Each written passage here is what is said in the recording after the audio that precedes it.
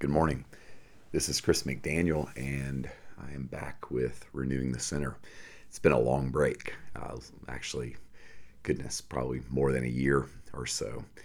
Early in the pandemic, my wife and I launched the Renewing the Center podcast just as a way to keep our church tethered to the Bible and to some spiritual encouragement. And once the world started to wake back up and programming and ministry and all the different things started to happen at Trinity, I decided to hit pause. And then a whole lot happened. What I'm going to do today in this kind of introductory episode to get us back in the swing of some rhythm here with Renewing the Center is tell you a little bit of that story and then give you some foundational things that the Lord gave me in terms of living into some principles and some core commitments in my own life with God. So after the pandemic began to wane and our church here in Atlanta, Trinity, started to wake back up, we got really busy. I think the cumulative effect of a couple of years of crisis and chaos with everything related to the virus itself, but also just the racial reckoning and the political upheaval in the United States. All that took a pretty major toll on most of us probably who are listening to this, but I can say on a very personal level, took a toll on me. I think a part of my own story as a person now approaching 50 years old, I'm 47, I'll be 48 this fall, is a sense of over-functioning, overdoing it, feeling like I'm responsible. And so the pandemic really probably was like a drug to me in many respects, especially as I look back in retrospect. It gave me a lot to do, a lot of problems to try to solve. And though we have an amazing team here at Trinity, there was something at play in my own heart that kind of told me that I was all alone. Not true, but sometimes when we live into lies, those lies are very compelling. They have a very, very powerful kind of gravitational pull in our lives. So what happened to me August, a couple of years ago, actually, is I hit a wall of burnout and went away from the church for 4 months. Thought I was going to quit, candidly. There were times where I didn't quite know what I was going to do if I did quit my leadership here at Trinity, but I felt a very strong compulsion to do so. I was out of gas, overwhelmed, and those kinds of things sometimes, and you may be able to relate with this. Sometimes that running out of gas catches us off guard. It probably shouldn't. As I look back to the time leading up to that burnout, I can see that there were metaphorical red lights blinking on the dashboard of my life. Parts of my body were hurting and out of line. My hand was numb. There were issues of chest tightness and heart racing, and I was just pushing on through, trying to get to a better place and thinking, oh, as soon as I can clear that hill or that next obstacle, everything's going to be okay. I'll be able to rest. So I've been back at work for now a year and a half. Came back in Advent a year and a half ago. And I'm thankful to say that in the midst of the burnout, that there was no moral failure, no disqualifying behavior. And I really do put that down to my spiritual practices, the relationships in my life. But what I will say is, though I didn't rob a liquor store or get caught up in major addiction, my spiritual practices as they were, reading and study and accountability and contemplation, those practices in and of themselves did not keep me from hitting the wall of burnout. And that was sobering, just to realize like you can read and you can pray and you can really, really think and live your life as openly and rigorously as you can before God, and yet still hit the wall and still feel like you're a shell of a person. That was what happened to me. It took me a long time. Those 4 months were 4 of the worst months, and candidly coming back to work in a place where there had been some damaged trust among leaders because I was acting as if I were alone when I wasn't alone. There were lots of things at play that made life really complicated, both for others, but also for me. When I got back to work in December a year and a half ago, But what happened to me during that time away was ultimately, I think, a remarkable gift. The Lord has met me in ways that have brought back truly the joy of my salvation, and going beyond just the joy of salvation, a kind of sense of relief of learning how to let go and trust in new ways and on new levels. And so, sitting in my office right now, watching the sun pop up over the tree line early in the morning, and I'm really thankful to be where I am. Thankful for the sustaining work of God. But what I think I'm most thankful for is the ability to learn new things about myself and about how God wants me to take care of who I am and who I'm becoming as I get older and step into this next season in life. So for the next few minutes, I want to share the basic structure of my own rule of life, my own way of doing my life with God now post burnout. Much of what I'm going to say came from a mentor of mine, Gary Moon. Gary leads lots of things, actually. He runs the Wings Center here in the metro Atlanta area. He was and probably still is in some way a professor out at Westmont in California. He teaches a Doctor of Ministry class at Fuller Theological Seminary in Los Angeles. But I know Gary as a mentor and a friend. He introduced me to Dallas Willard before Dallas passed. And so he's been a kind of constant voice of spiritual formation and care in my own life. So during the time of burnout, I joined a Fuller Frontiers program, so Lilly grant-funded 9-month program for leaders in transition. It was perfect timing for me. And in one of the sessions, Gary referenced a Harvard research-based model of soul care. And the model that he referenced, I think in its genesis at Harvard, is not inherently Christian by any stretch, but Gary did the brilliant work of building a bridge into Christian spirituality and commending this model as a way to cultivate a rule of life. Now, for some of you, the notion of a rule of life is foreign. Rules sound restrictive. They sound hard. So think of a trellis. A rule of life is simply a way of doing your life, a plan for your life with God, a trellis on which the vine that is you should be able to grow and be sustained and spread out, catch the light, drink in the water, that kind of stuff. And so the rule of life that I'm living by, that I received from my brother and mentor Gary, is what we call the SPIRE model, SPIRE. And I was doing most of this, but not all of it, prior to burnout. And there's something here at the end that will be, I think, all the difference, and frankly has made all the difference for me. So SPIRE stands for spiritual, physical, intellectual, relational, and emotional.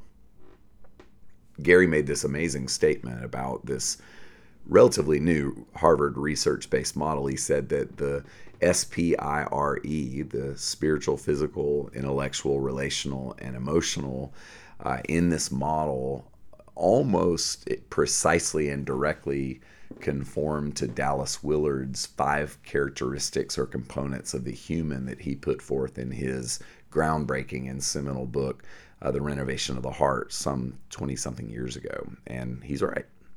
So I'm going to reflect on these 5 characteristics and then turn you loose into your day. And I'll just give you a warning. I have no idea what this podcast is going to look like. I just know the Lord is giving me a bit of an invitation to get back into it. So we're just going to see where it goes. So first, spiritual. This is where your kind of garden variety practices of reading your Bible and praying and confession and fasting and all the rhythms that you would consider to be classically Christian. Those things are very, very important.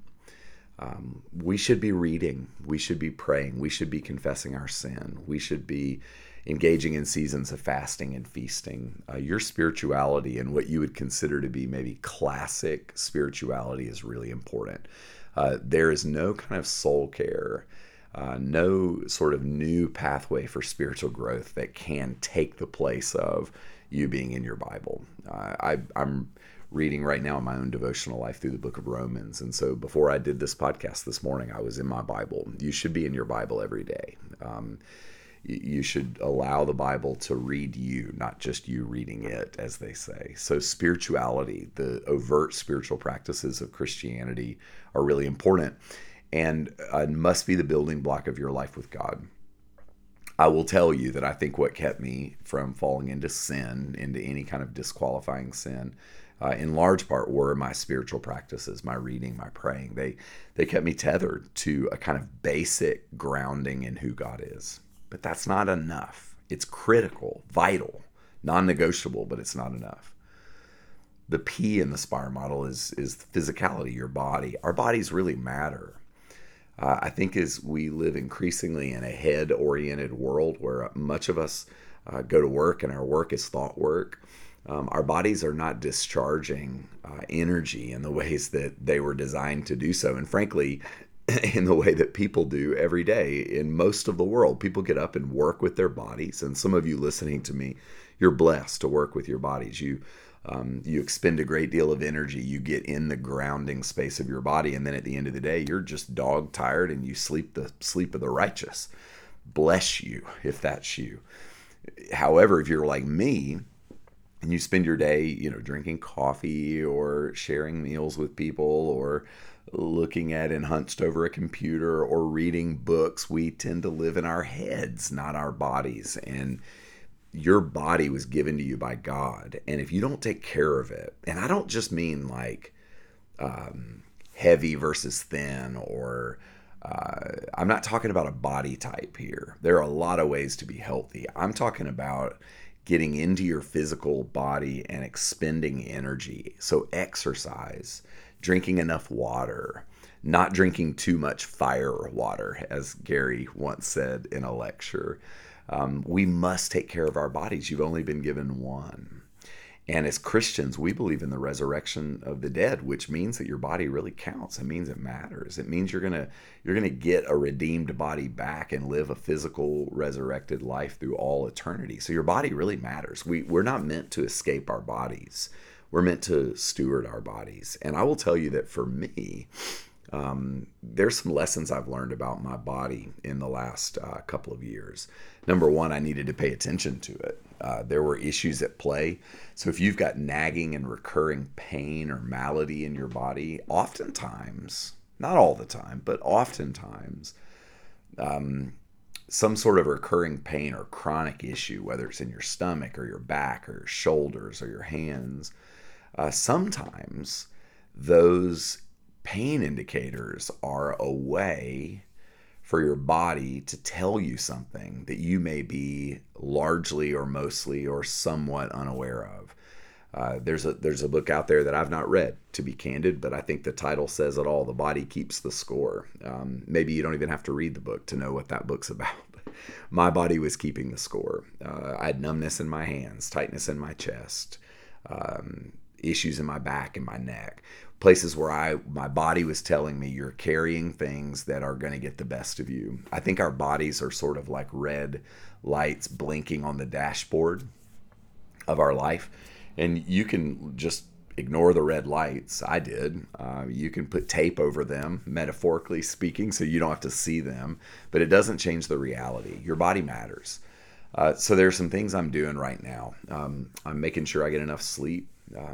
I'm exercising almost every single day. Sometimes that just means getting out, walking, lifting weights. I'm drinking a lot of water, which is not hard for me. It's easy. What has been somewhat hard is I'm drinking a lot less alcohol. And I wouldn't say that I was an alcoholic. I actually don't think that I was even close to that. But what I was doing was I was drinking alcohol on a daily basis in order to cope with stress, and now what I would see is anxiety. Alcohol was a kind of crutch. It was a liturgical rhythm for me. And I just want to say, I'm not anti-alcohol. I love a good glass of bourbon a whole lot. Beer and wine actually don't matter a whole lot to me, but that brown water that's distilled in those hills and hollers of Kentucky, I really like it. So I don't really drink it all the time now because I recognize that could have a hook on me. And it did have a hook in me.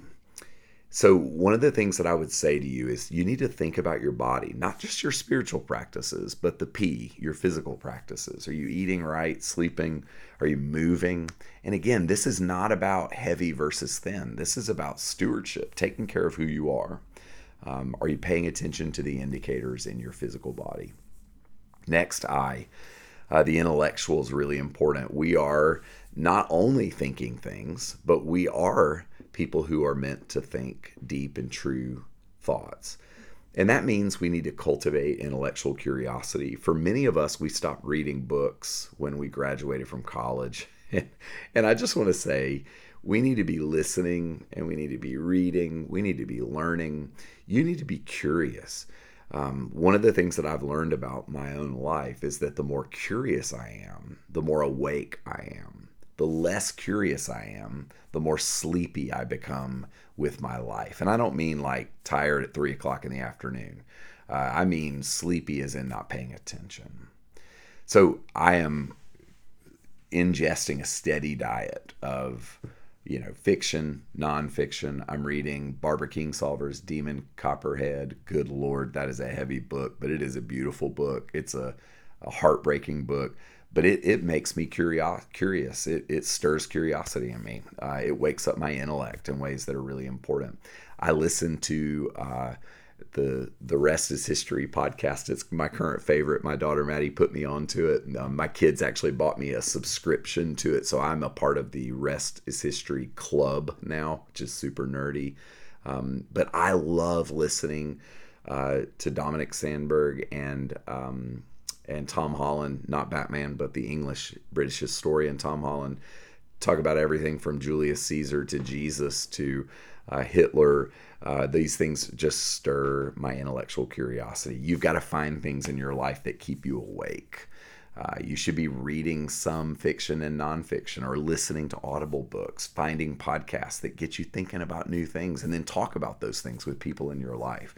All of us need intellectual curiosity or we become bored, and boredom is a poison. It kills us. I think one of the reasons why many of us shipwreck our lives in midlife is that we become bored.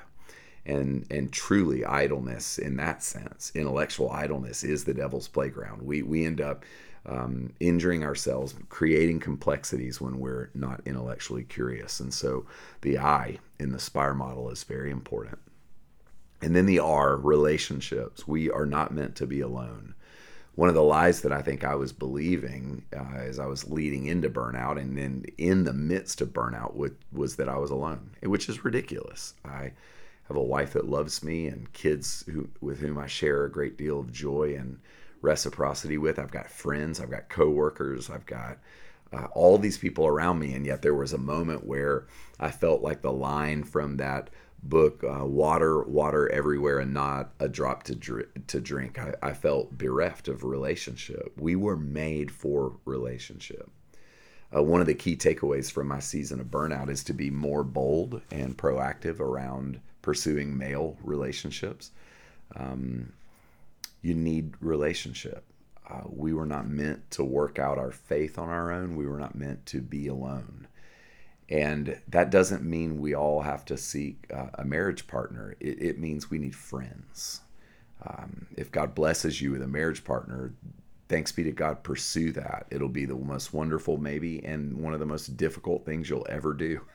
Karen and I are 26 years into our marriage, and we're probably more of a mystery to one another than we ever were.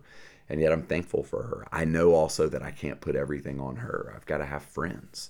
So I've got people in my life that I'm reaching out to, people that I'm reading books with, fiction and nonfiction, to get together and talk, connect, build relationship. We need relationship. One of the, I think, great tragedies of the last couple of years is that many of us have grown more cut off from others than we have been at any other time. Maybe it's time for you to pursue some relationships to get back on the horse, as they say. The last E is your emotional health. And I will tell you, part the R, relationships, for sure, emotional awareness. These were the two things that were lacking or underfunded in my previous rule of life. One of the things that I've been learning over the last couple of years is to identify how I'm feeling. I've not always been good at this. I think I learned as a coping mechanism when I was really young to just be excited and to look forward. Some of that's just my personality. I'm a social 7 on the Enneagram with a strong 8 wing.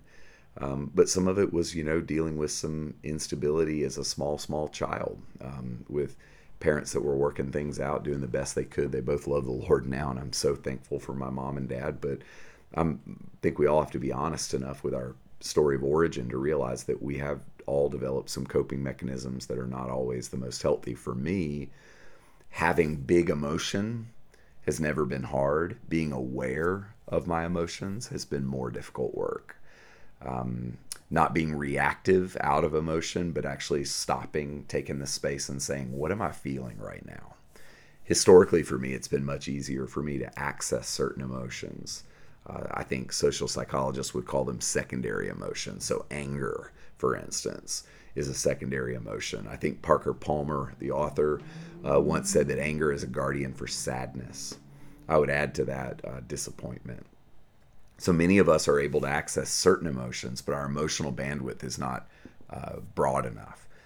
I've done story work with Kathy Lorzell, who wrote alongside Dan Allender the book Redeeming Heartache, to help me kind of understand some of where my emotional struggles might have manifested early in my life or early in my ministry life. And that's really helped me become more emotionally attuned. Now, I know for some of you, just the thought of tending to your emotions feels like navel gazing, or worse, maybe it feels like a kind of counterproductive. Well, if I'm doing that work, I'm not really trusting in Jesus. I just want to say, in my own experience, and I believe this is just flat out true, God invites us to tend to our emotional life so that our whole person can come to Jesus, can come into fellowship and friendship with Jesus. As Pete Scazzaro once wisely said, Jesus may be in your heart, but grandpa is in your bones. We need to understand what we're feeling so that we don't live largely unaware of the impact that we have and that our feelings have on ourselves and on people around us. As I look back at my life before burnout, I recognize that there were things at play in me that I was largely unaware of, sometimes intentionally unaware of. Most of the time it was more just I was asleep to those parts of me that were having a negative impact on my marriage, on my fathering journey, on my ministry. Now, I don't think I was a total train wreck, but I think there was enough there, and you add to it the perfect storm of what we've all been through over the last few years, and you can take what would have been a kind of bumpy road and it turns into a really, really tough, dangerous road. So the SPIRE model, that's been something that has been more and more of a guardrail, a trellis. So it keeps me safe like a guardrail. It helps me grow like a trellis. And I would commend it to you. In the next little bit of time, we're going to come back on the podcast with some new ideas. Before I get into the Bible, I'm just going to share some things probably that have accumulated over the last couple of years that feel meaningful to me. I'm going to reference some books that I think maybe you should read if you're in a specific season in life. But for now, I just want to say I'm just super thankful to be able to connect to you and to be back on this podcast sharing space together. It's a gift. God bless you. I'll see you soon. Bye.